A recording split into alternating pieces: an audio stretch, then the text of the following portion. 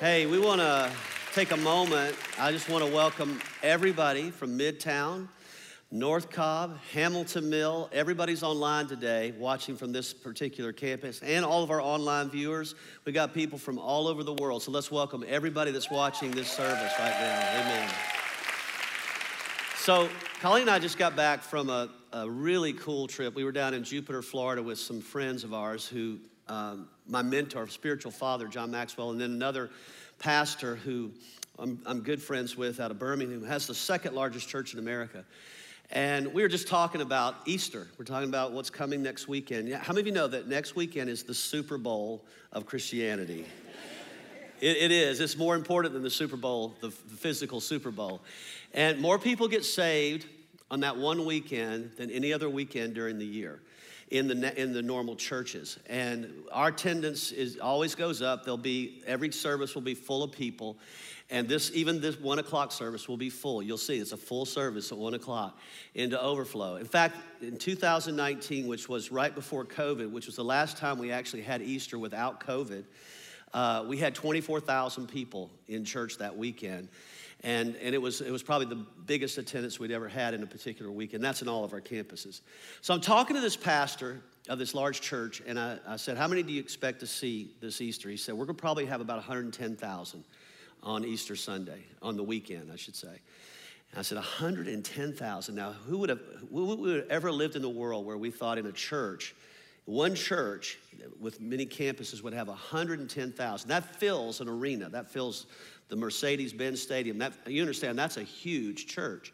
And I said, how many people do you think will get saved? He said, based on numbers from last year, we're expecting about 10,000 people to come to Jesus on that particular weekend.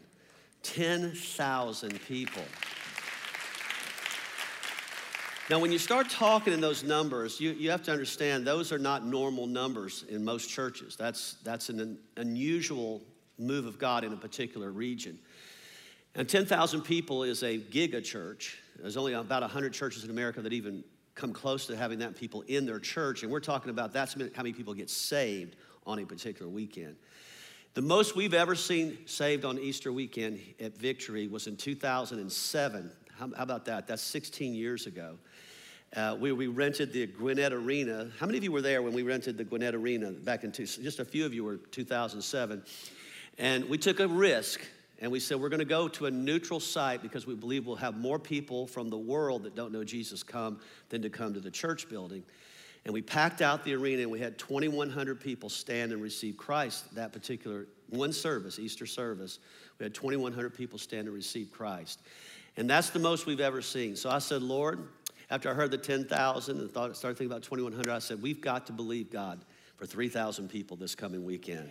This coming weekend, next weekend, we got to believe God for that. Johnson and the team have put together an amazing service. Each campus will have live preaching. Each will have live singing. Everything will be live at each campus. There'll be no videos, and so it should be wonderful. I want you to be prepared, though, at all the campuses. Be prepared, because this is not your normal crowd. These are people that are coming from the world that don't go to church normally. They come on Easter Sunday. So they don't act like Christians necessarily when they come to church. Amen. So you don't have your special seat and somebody takes it and you get upset. This is a time to bring people to Christ. Amen. So here's the thing. This is your charge. Before I even start preaching, this is your charge. I want you to take your prayer time this week, and I want you to pray at least for 2 to 3 people that you personally or family to invite them to church this coming weekend. Because there's a pretty high percentage that if you get them in the doors, they're going to come under the presence of God. And if there's anything in them that wants God, they're going to get saved. Your neighbors, your coworkers, your family members. There is nothing more important nor rewarding. There's only one number that counts in the world. Really counts. And it's not how much money you have, and it's not how many friends you have on social media. There's only one number: how many people you lead to Christ. How many people we lead to Christ is the number one number in your life. Amen? And unfortunately, many churches don't lead people to Christ, and you're going to have that responsibility this week. So take that into consideration as you go through this week, that this is my moment. If I get them in the doors, there's a pretty good chance they'll give their hearts to Jesus. Amen? All right, take your Bibles, turn to Matthew chapter 5. We are finishing the series, the sermon series called Blessed. This is the last message on it. And I told Johnson about halfway into this series, and I've been here since we started the church 33 years ago. So I've preached my share of series and sermons, thousands of sermons, and a series. And I said, Johnson, of all the things I've ever preached or been a part of in church, if I think I'm right in this and saying, this series, and I don't think the church understands it, I don't think you really understand this, but this series could be the most important series in our history of our church. The series, because we're starting the Sermon on the Mount, this is something the Lord spoke to Johnson about a few months ago. We're going to stay in it for several months, and we've never done that. We've done a summer on the Sermon on the Mount, but not almost a whole year on it, where we did a deep dive into everything that Jesus said in that sermon. And everything in that Sermon on the Mount hinges on what we call the Beatitudes. It hinges on it. So I'm going to make a few statements. As I sat there this weekend preparing this message, I felt like the Lord said these things to me. I've come to realize, first of all, that the Beatitudes are the express image of who Jesus is and how he thinks and functions in everyday life. If we want to know who Jesus is, I did a series last summer called Be Like Jesus, and I really didn't have the full comprehension of it until now, that the Beatitudes is being like Jesus. Second thing the Lord said to me is the Beatitudes build off one another in sequence. And this is very important for you guys to understand this in the church, that there is a sequence of how God lays it out in the Beatitudes, that one builds on another, builds on another, builds on another. And if you're like many in the church where you don't go every weekend, they say the average Christian goes to church once every 3 weeks now, and you miss a sermon, you miss part of that sequence, and you won't have the completeness of the Beatitudes. So I want to highly recommend, if you missed some of the teachings on the Beatitudes, go back online and watch them.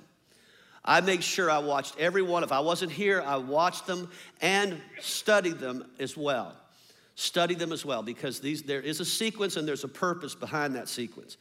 The third thing is, the Lord said the Beatitudes are the power source behind the entire revelation of the Sermon on the Mount.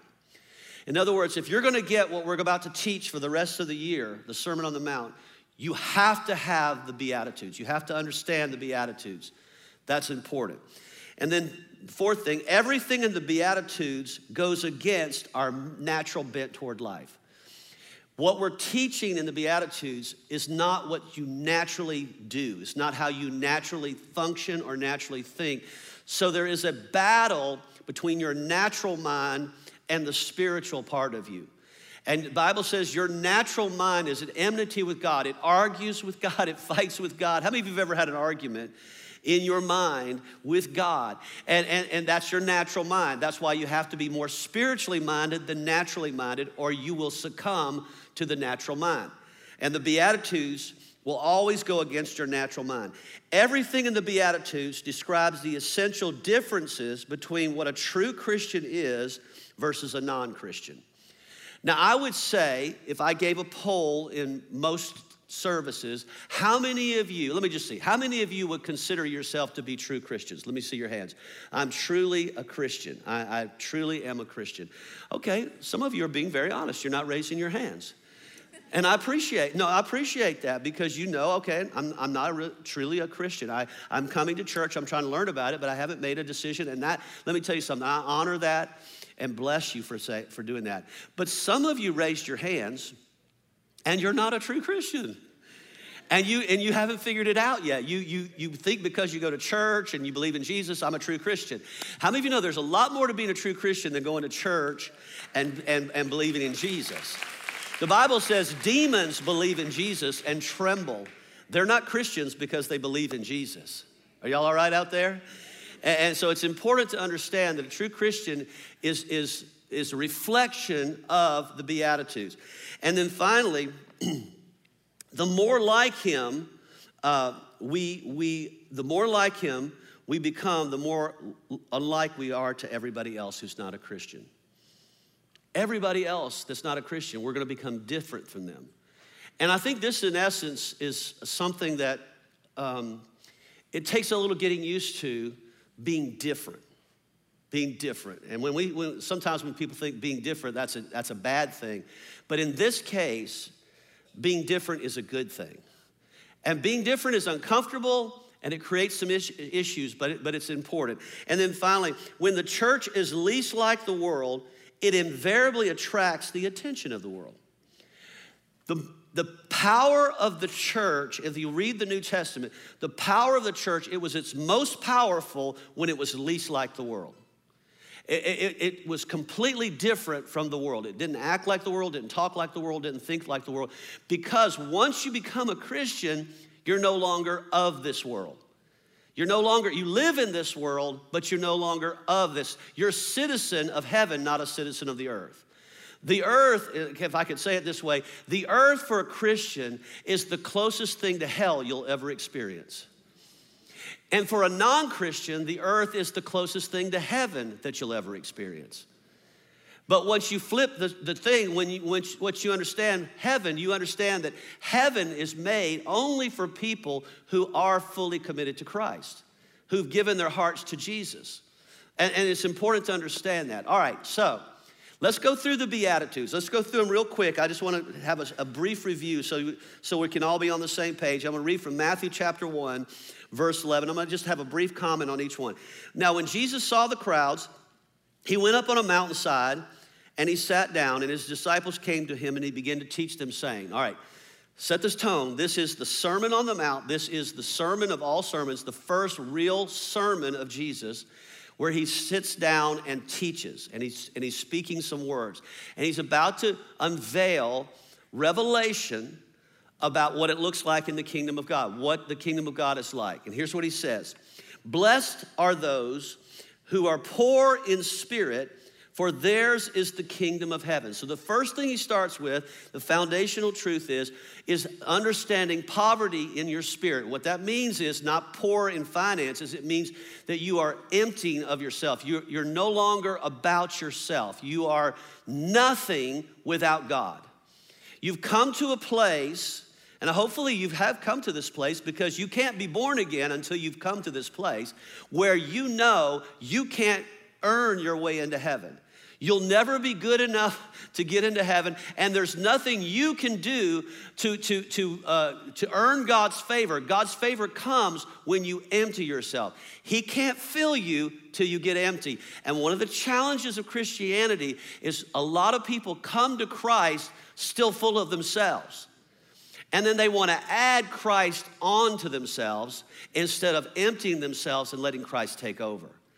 So many people try to add the experience of salvation on their life experiences instead of dying to self and letting their life start over again. So first you have to be poor in spirit. Then he says, blessed are those who mourn, for they shall be comforted. And we've had a wonderful message. I thought one of the best messages we've ever had about mourning. And mourning is not just about being sorry. It's about allowing yourself to go to the depths of sorrow over your sin.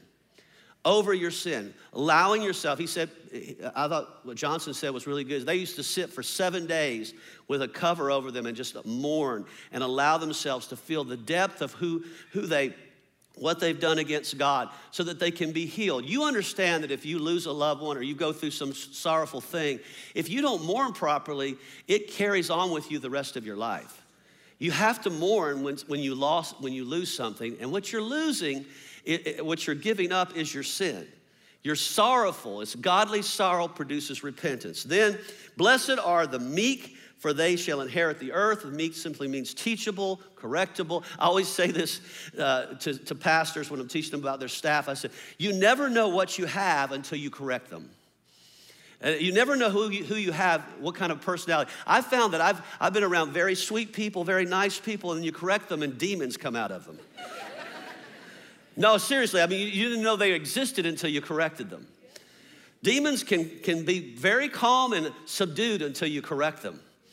And all of a sudden, people start acting like the devil when you correct them. So meekness means I'm teachable, I'm humble, I'm correctable. Then he says, blessed are those who hunger and thirst for righteousness, for they shall be filled. We're all hungry for something. We're all hungering, everyone in this room, everyone in all the campuses, you're hungry for something. Some are hungry for entertainment. Some are hungry for friends. Some are hungry for a relationship. Some are hungry for money. Some are hungry for entertainment, whatever it may be. But what he's saying is the true hunger that you have for God is for righteousness. I'm hungering to be right with God, to live in a right place with God. And then he says, when I do that, then I'm going to be filled. Then he says, blessed are those who are merciful, for they shall obtain mercy. And we said the key to understanding that is understanding one statement that Jesus made at the last of his life. He's hanging on the cross. After he's been mocked, he's been scourged, he's been beaten, and now he's been hung on a cross and he's dying. And he says about the people that have done all this to him, Father, forgive them, for they do not know what they're doing. And we have a hard time computing that in our own life when people do wrong things to us. Well, they do know what they're doing. Ultimately, internally, they do not know what they're doing.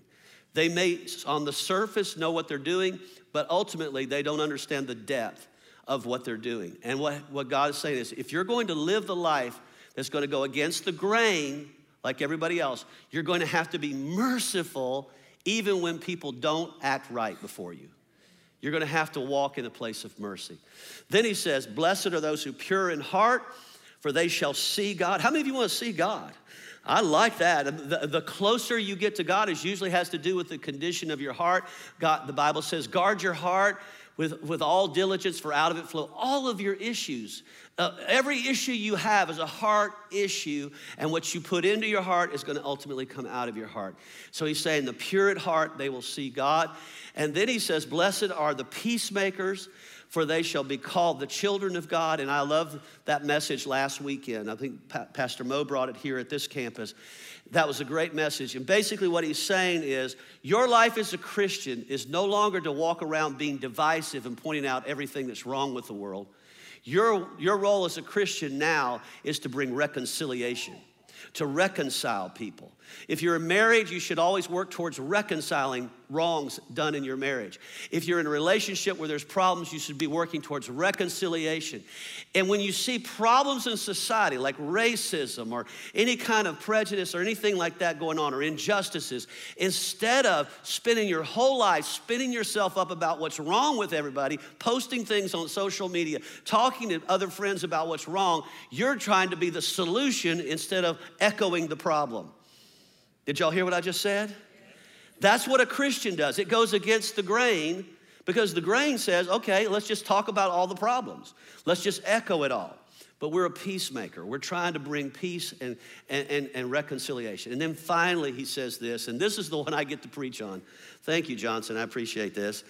He says, blessed are those who are persecuted because of righteousness, for theirs is the kingdom of God. Now, I know that you didn't get up this afternoon and come to church, I want to hear a message on persecution. That's not the message you want to hear. But there's again, remember, the Beatitudes are in a sequence. There's a sequence. If you read carefully the Beatitudes, you'll notice the first half of the Beatitudes are about things internally, things that go on inside your heart, things that go on inside your soul. The second half of the Beatitudes are about actions, things that take place as a result of this. You're a peacemaker. You're having mercy towards people, all these kinds of things. And then he's basically saying, now, if you're operating in all these Beatitudes, this is what's going to be the result. This is what's going to come as a result of that. You're going to get persecuted. You're going to get persecuted not because you're bad, but because you're good. You're going to get persecuted for righteousness' sake. And then he kind of describes what it looks like. He says, blessed are you when people insult you, persecute you, and falsely say all kinds of evil against you because of me. Rejoice and be glad. Let's say that together. Rejoice and be glad. Now, I know that's exactly what you do when people do that to you. And you're doing right things. You're doing good things. You're not being persecuted for the wrong things. You're being persecuted for the right things. He's saying, rejoice and be glad. And this is what he says. He says, because great is your reward where? Now see, that's the problem. The reward is not in the earth. The reward is in heaven. And it's so hard for us who live in a temporal earth to think about eternal things. It's so hard for us to think eternally because we're living in a temporal world that we think is just what life is all about, what happens here on the earth. But the reality is, you understand, this is a wisp of moment, a time that is just a small smidgen of time compared to eternity. How many of you understand that? And then ultimately, we will live on the other side of eternity. We will live either in heaven or in hell. There is a hell and there is a heaven. And our goal is not only to make it to heaven, but to take as many people as we can with us to heaven. This is what the world doesn't get. They don't understand that we're trying to help them get into heaven. They think we're trying to persecute them for doing sinful things, that we're trying to make fun of them or trying to be angry with them, and that's the relationship that we have towards them. And the reality is the church's role is not to point out what's wrong with the earth. The church's role is to help them discover what's right in heaven, how to get there. And in order to get there, sometimes you go through this thing called persecution. And the persecution is designed, listen to me carefully, to steal, kill, and destroy your faith and your joy in Christ. It's designed to stop you. How many of you know you have an enemy? His name is Satan, and he hates you. He hates you with a passion. And as soon as you start to serve God, he hates you even more. And he will send every kind of persecution he can if you're being effective in the kingdom of God. And you have to recognize that the most effective people are also the most persecuted people. So when you see somebody getting persecuted for righteousness' sake, don't criticize them. Understand that that's part of being a Christian, learning to live in persecution. Now, when we think of persecution in America, here's what persecution is us to America. Somebody criticized us on social media. That's persecution. Somebody spoke ill to us, about us. They said something wrong about us. They mocked us. They did something wrong. Let me explain to you what real persecution is going on right now in the world. If you were living in China right now and you were calling yourself a true Christian, you were living for Christ, you could not openly worship God. If you openly worship God, you will be arrested and you will be taken to prison. Most of the pastors of the underground church have been tortured and put in prison. Now, a new law was passed just a year ago in China that if you're caught tithing to a church, the underground church, you're arrested and put in prison. Tithing. It's all we can do to get people to tip God on Sunday morning, and people are going to prison for tithing. Come on, somebody. And if you live in Iran, if you are an openly converted Christian from the Muslim faith, from Islam, you are stoned to death in public or you're hung publicly. You're killed. The underground church, though, is growing at a pace that most people don't even recognize, underground in Iran. And there is a Jesus revolution, if you've seen the movie. There is a Jesus revolution happening in Iran that Iran doesn't even know about, that people in Iran aren't even aware of, that young people are getting saved. And here's how they're getting saved. They're getting visions and dreams from God supernaturally. They're coming to Christ, and then they're starting underground churches. They're all through Iran, through Iraq, through Pakistan. Most of these countries, I'll give you an example of persecution, how it can work in the positive, all right? This happened in Vietnam during the Vietnam War. In North Vietnam, communist part of Vietnam, if you were a Christian, you were killed. Immediately, you were killed. And so there was this group of underground Christians in North Vietnam. They were kind of like in a bunker where they would hold their worship services. And these soldiers from North Vietnam found out about them and came into the bunker with their guns to arrest them. And so they gave the people a condition. They said, all right, all of you that are here that are not Christian, your faith is not in Christ, if you will acknowledge that your faith is not in Christ, we'll let you go. So a portion of the group raised their hand. I don't have faith in Christ. I don't believe in Jesus. So they let them go. And now all was left was the true Christians who were willing to die for their faith. And when they let them go, as soon as they went out the door, the soldiers put down their guns and said, "We're Christians too. We just wanted to go to church with real Christians. We just wanted to worship with real Christians." Let me ask you a question. What would you have done? Would you have given your life for Christ? That's true persecution. That's true persecution. But in America, we have to learn that persecution is on the rise.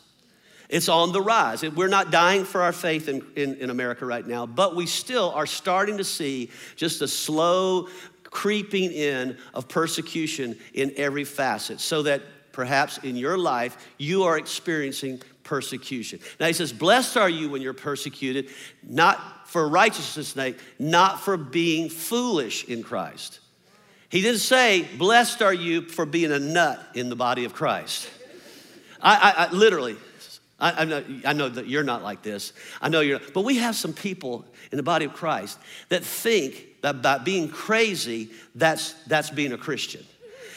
I was walking in the door one Sunday morning, and there was a lady standing right outside these doors right over here, dressed in the armor of God.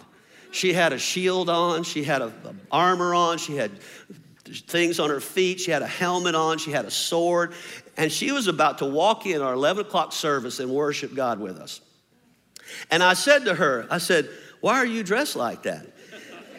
Before she walked in, she goes, well, I'm just here to demonstrate that I am armed for the battle of the Lord, and I'm here to proclaim the trumpets of the Lord. And she starts going into this prophetic thing. And I said, not in our church, you're not. She said, you're just persecuting me. You're persecuting me. Everywhere I go, I get persecuted. I said, that's not persecution. That's just correction for foolishness. I said, you're crazy. I said, now, if you want to come into our church, I told her that. I said, if you want to come into our church, you got to take all that off and just come in regular clothes. Because if you come in like that, everybody's attention is going to go on you and get off the Lord. How many of you know that in some service, have you ever been in a service? This is so funny. Have you ever been in a service when you're preaching and somebody's saying, amen, amen, amen, Pastor. Yeah, go, say it, say it. You ever been in one of those services? And then usher comes up, ma'am, would you mind? Or sir, could you just calm that down? Well, I'm just here praising the Lord. What's wrong with you? What's wrong with me is you're acting crazy. We're not talking about persecuting somebody because they're acting crazy. Are you following me?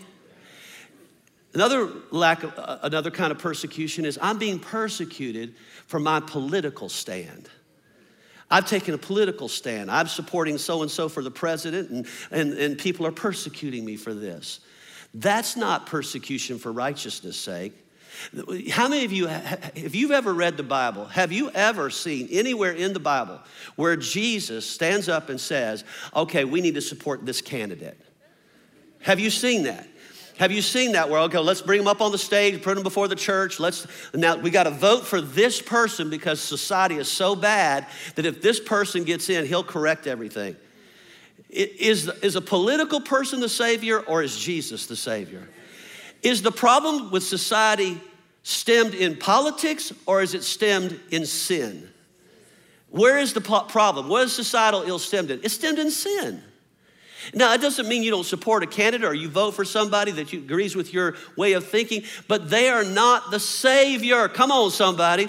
We lose more people in our church during an election year than any other year.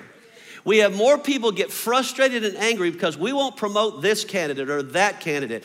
We had Donald Trump contact us in the first election. Can I come to your church and sit in the same? No. We're not having anybody, because as soon as you bring a political candidate in our church, it polarizes the church. It makes people decide, am I a Democrat or am I a Republican? Jesus is not a Democrat or a Republican. And there's nowhere in the Bible where he says Christianity is all about politics. Christianity is about living a righteous life before people so that people can get saved. And the reason we have societal ills like we have, the reason the nation has become like it's become, is not because of politics. It's because the church has not become like Jesus.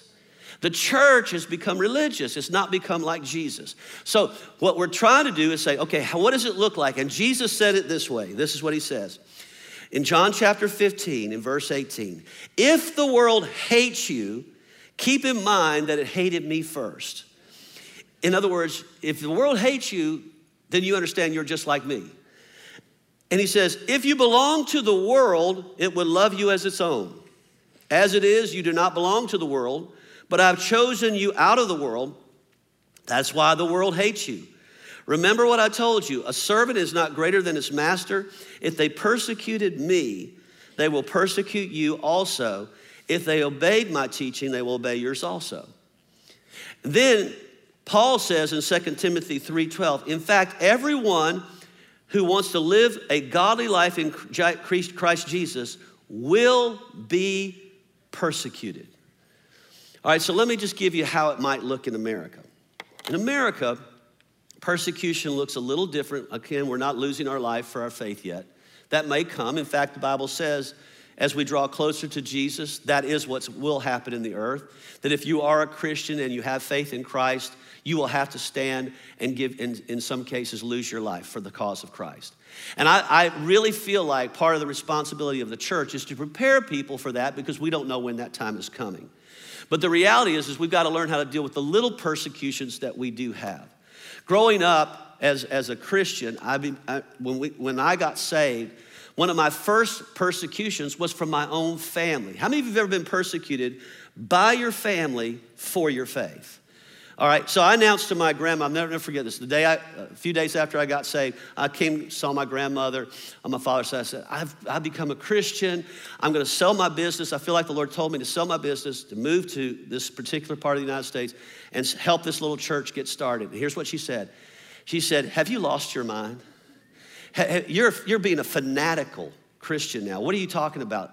Quitting your job, quitting your business, and going to follow Jesus. I said, first of all, I'm not losing my mind. I'm pretty sane. I said, but I really feel like God is saying this to me because this is my next step in life. She said, if you do that, don't you ever come back here again. I don't ever want to see you again. I don't ever want to talk to you again. You're no longer a part of this family.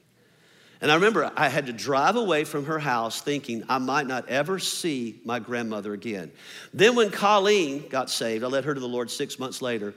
Her father said to her, if you leave this faith, she was a Catholic at the time, so if you leave this faith and go pursue this relationship with Jesus you're talking about, and if you go and follow this direction, you are no longer a part of our family. And in fact, as far as I'm concerned, this is what he said to my wife, you're dead.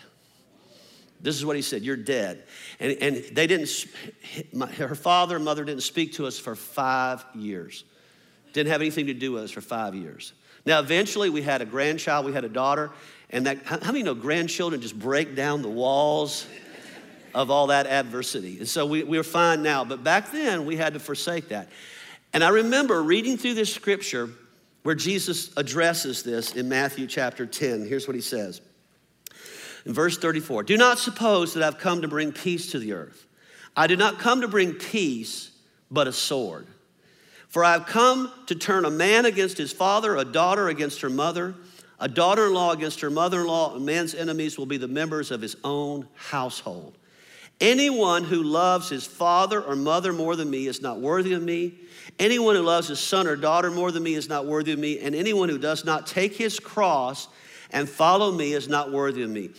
Whoever finds his life, this is what it means. Whoever finds his life will lose it. Whoever loses his life for my sake will find it.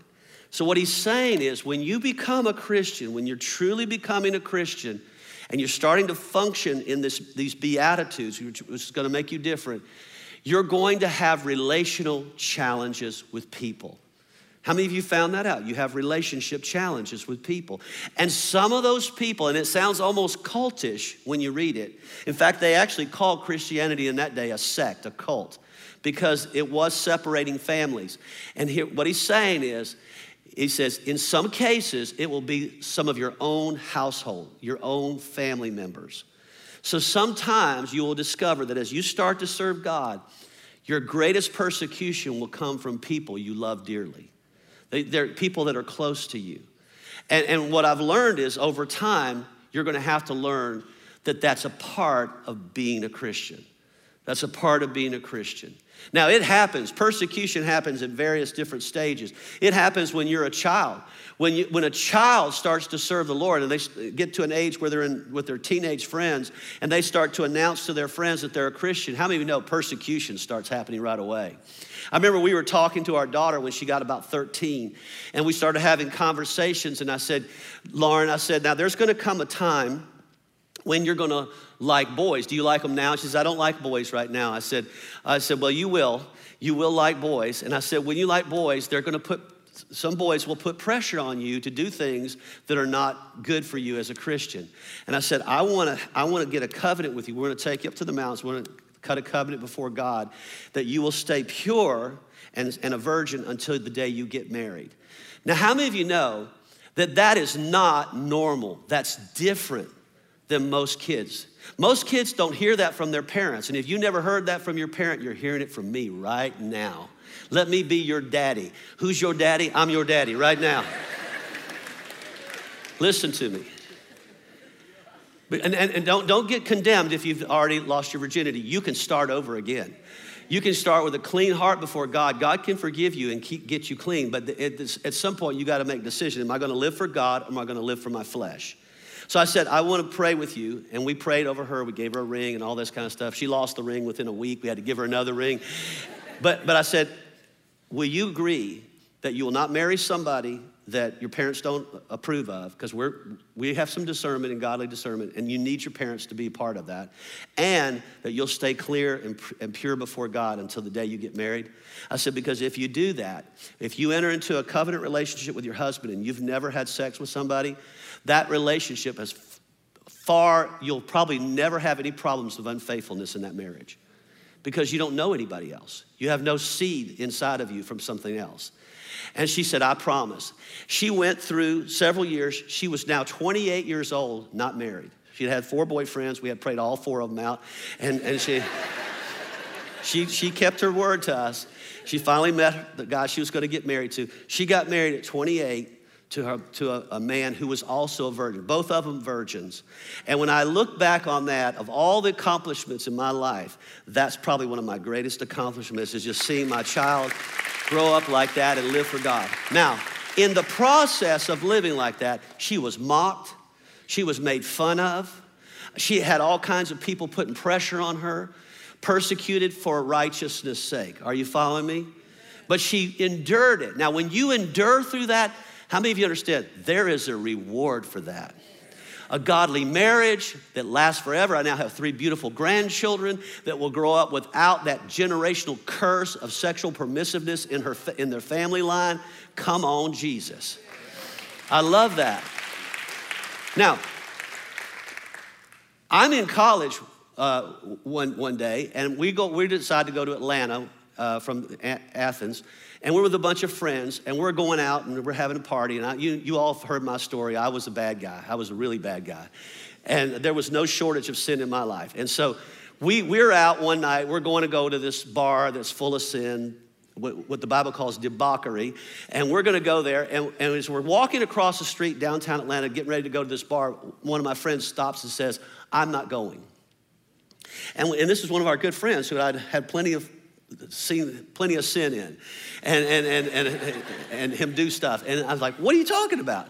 And he goes, I can't go. He said, a few days ago, I had an experience with God. I've surrendered my life to Jesus. I can't go to those places anymore. Now, this is a good word for some of you single people that are still going to those places. I said, you can't go to those places anymore. He said, no. I said, why? He says, because I'm a Christian. And I'm being honest with you, I mocked him. I just mocked him. I made fun of him. I laughed at him. Our friends were laughing at him. We just really made him feel bad. And he walked away, and he didn't go. He walked away. And we just laughed and made a joke about him the rest of the night and went and did our debauchery and went into this bar and had a big party. And now, fast forward 2 years later, I get saved. As I'm getting saved, I'm thinking through all my experiences with people that marked me, that challenged me. And I get a phone call from this guy. And this guy says, hey, I'm coming up to New York. I was living up in New York. I'm coming up to New York to go to this Simon & Garfunkel concert that's outdoors at Central Park. Would you like to go? I said, absolutely. And I said, Herschel, you'll never believe this. I don't think you'll ever believe this, but I gave my life to Jesus too. I'm saved. And I said, Herschel, one of the reasons I gave my life to Jesus is because of you. It's because when you stood your ground and held on to your purity and said, I'm going to live a righteous life, I'd never seen that before. I've never seen a person who was really like me and now changed like that. And I said, it was such a witness. Now, in the moment, it made me mock you, persecute you, and I'm really sorry for that. But I just want you to know that you're part of the reason that I'm in the kingdom of God. Now, he would go on to become the singles pastor at Perimeter Church. I would be the pastor at Victory here. And when we ever get together from time to time, we just laugh. Can you believe what God did with us from the good old University of Georgia? Come on, Jesus. God can do anything with anybody if you'll surrender your life to Jesus. Amen? You're gonna face persecution. You'll face it with your coworkers. You'll face it even in marriage. If you're married and suddenly, now this is a big problem right now with COVID. COVID created all kinds of marital problems because a lot of people got out of church, and sometimes one of the persons that was in the marriage decided they didn't want to go back to church. And we have a lot of marriages even in our church. After each service this morning, I've had people come up to me, oh yeah, my marriage, my husband this, my husband that, won't go to church anymore. And I said, when you're unequally yoked, where you're serving God and your spouse is not, how many of you know there is persecution in that marriage? And everybody that's married to an unequally yoked person, you know what I'm talking about. You have to live out daily that persecution. Now remember what he says, rejoice and be glad, because your reward is in heaven. Your reward is in heaven. And the reality of life is no matter who you are or what you do, you're going to have people persecute you for your faith. And when they persecute you, they're persecuting you. Why? Listen to me. Because you're different. You're different. Now this is important because being different is not what you think it is. A lot of people today, well, I'm different. Look at this cool tattoo. Look how different I am. You're not cool. That cool tattoo doesn't make you different. Everybody's got a cool tattoo. In fact, what makes you different as a young person is not having a tattoo. Because everybody gets one now. Everybody, as soon as they're old enough, they get a tattoo. And they think that's cool. Look how cool I am. Look at my expressions and all that. And the reality is you just look like everybody else. Everybody else. And you know, there was a time back in the day, I'm an old guy, so there was a time back in the day where we used to just wear regular jeans. Y'all remember that? They were kind of baggy a little bit. They were a little loose at the bottom, and they kind of made you look a little frumpy, a little dumpy. Come on, somebody, you know what I'm talking about? And then there came a season where they got a little bit wider. Remember that, the wide pants? We walk around looking 2 times bigger than we were, and we thought that was cool. Then we came down to skinny jeans, and now everybody wears skinny pants, skinny jeans, tights, whatever you want to call them, pajamas. And they wear stuff out that shouldn't be worn out sometimes. I see people in the airport. Did you even look at yourself before you walked out the door? You forgot to put your pants on. That's your underwear. Lord, help us. And we think we're doing that because we're different. No, I'm not talking about that kind of different. I'm talking about you're different because you're living righteously. You're living for righteous sake. And when you live for righteous sake, listen, initially it'll create persecution, but it's a witness. It's not a witness to just be, you know, preaching at people, angry at people, frustrated at people, criticizing people. What's a witness is when you live righteously. And what happens is when you live righteously, then you become a person that's a target sometimes for a season. That's why Jesus said this in Luke chapter 6. He said in verse 26, woe to you when everyone speaks well of you. For that is how their ancestors treated the false prophets. In other words, if everybody's speaking well of you, if everybody likes you, then what you've created is an algorithm life. You know what an algorithm life is? If you go on social media, you'll learn that there's an algorithm in social media that eventually weeds out all the people that are not like you and just puts people around you that think like you do. They become your friends. If you say, I have 5,000 friends, and when you post, not all 5,000 of those people see your post. Only the people in your algorithm see that post, and they're the ones that normally agree with you and feed you back into your ego. You're right. What you said is right. And they'll just rehearse what you just said. And every once in a while, somebody will break through your algorithm that's not in your normal algorithm and criticize you. And you know what we do now when somebody does that? We cancel them. You can't speak anymore. We erase what they said. We don't want anybody thinking anybody disagrees with us. We only want people to say things that seem to agree with us. If that's you, if that's how you think and that's how you live, then you're missing the point of what persecution is. Persecution is when not everybody speaks well of you. It's when people say things about you that you know are not true, and they're saying it because they're angry at your righteousness. You make them feel uncomfortable. Do you see what I just said? They make them feel uncomfortable. And it says, when that happens, rejoice and be glad. You've got to learn how to be a God pleaser, not a man pleaser. You can't live your life to please man. If you're so insecure that people say something bad, it just wounds you and damages you and hurts you and inflicts all these emotional things inside of you, then what you've got to do is fully surrender to Jesus. When you fully surrender to Jesus, life is no longer about you. When you're all caught up in how people feel about you, it's because life is about you. It's all about you. Look at me. Listen to what I've done. Look where I'm going. See how I feel today. Let me share my emotions today. Let me tell you what happened to me today. We don't care. And I know that makes you feel bad.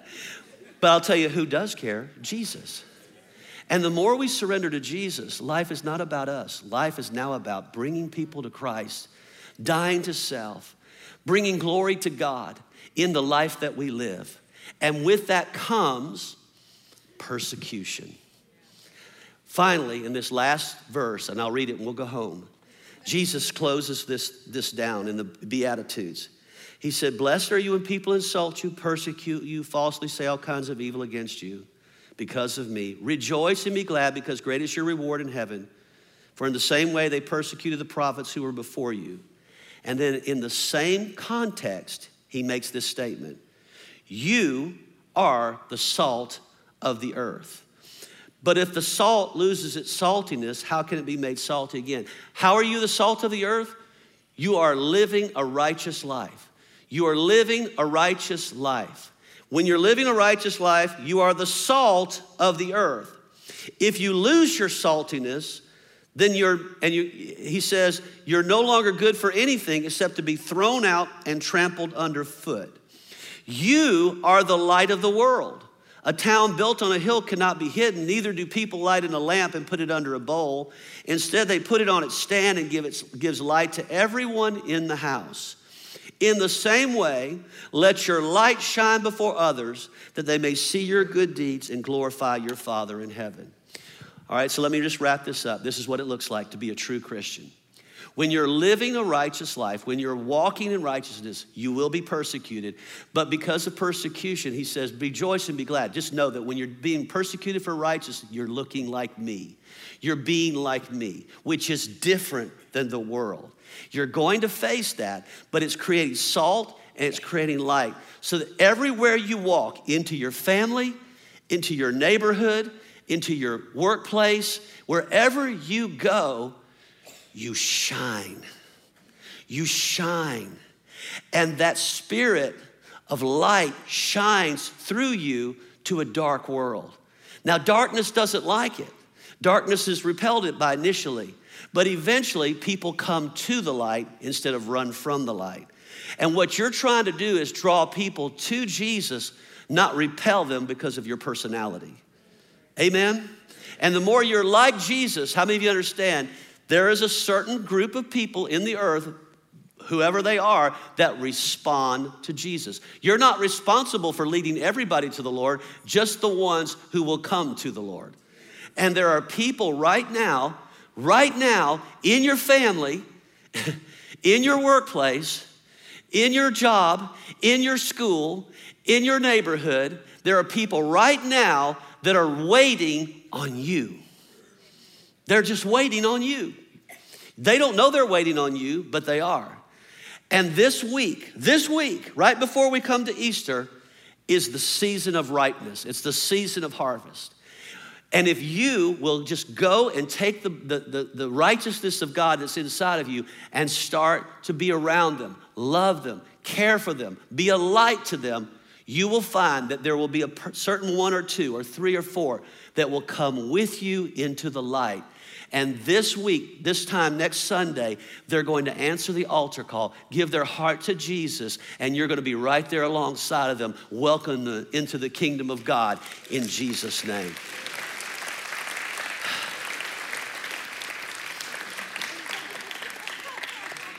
Yes, Lord. Yes. How many of you want to bring somebody to Christ this week? I want everybody in this room, I want everybody at Midtown, I want everybody at North Cobb, everybody at Hamilton Mill, I want this week to be this is your week of harvest. There's nothing more important than bringing somebody to Christ. It's the only number that counts. I want you to stand to your feet all across the campuses, all across every campus. I want you to just close your eyes for just a moment. I want you to think about who you're going to bring next weekend. Who are you going to bring? You might already lead them to Christ before they ever come to church, but who are you going to bring? Lord, we want to see three. The Bible says in the first outpouring, there were 3,000 souls added to the kingdom of heaven. I believe that same number can happen at Victory this next weekend. So Lord, I'm praying for you to put certain people in our hearts this weekend. I'm praying for that right now in Jesus' name.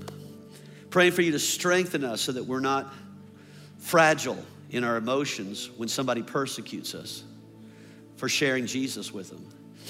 And Lord, I'm praying this weekend that you're going to put a divine connection in each of our lives that each one of us will come in contact with, that we can bring to church, we can bring to the Lord and see the wonder, miracle of a born-again spirit. I pray that next weekend we're going to see more people come to Christ than we've ever seen in the history of our church. Pray there's going to be a fresh anointing on the services, on each one of the services, all the musicians, the singers, the preaching, everything. And God, most of all, I pray that we'll bring glory to your name, Jesus. We just lift up your name, Jesus. That we'll bring glory to your name. Lord, let all these beatitudes that we've been talking about over the last several weeks, let them be a part of who we are. Not just some scripture that we read, but something of who we are. That we're meek and lowly, that we're poor in spirit, that we're merciful, that we're teachable, that we're righteous, we're living for you, God. I pray that over our church. I pray that over all of our campuses. And we just give you glory for all that you're about to do in and through us in this week to come. In Jesus' name. And everybody said amen and amen. God bless you.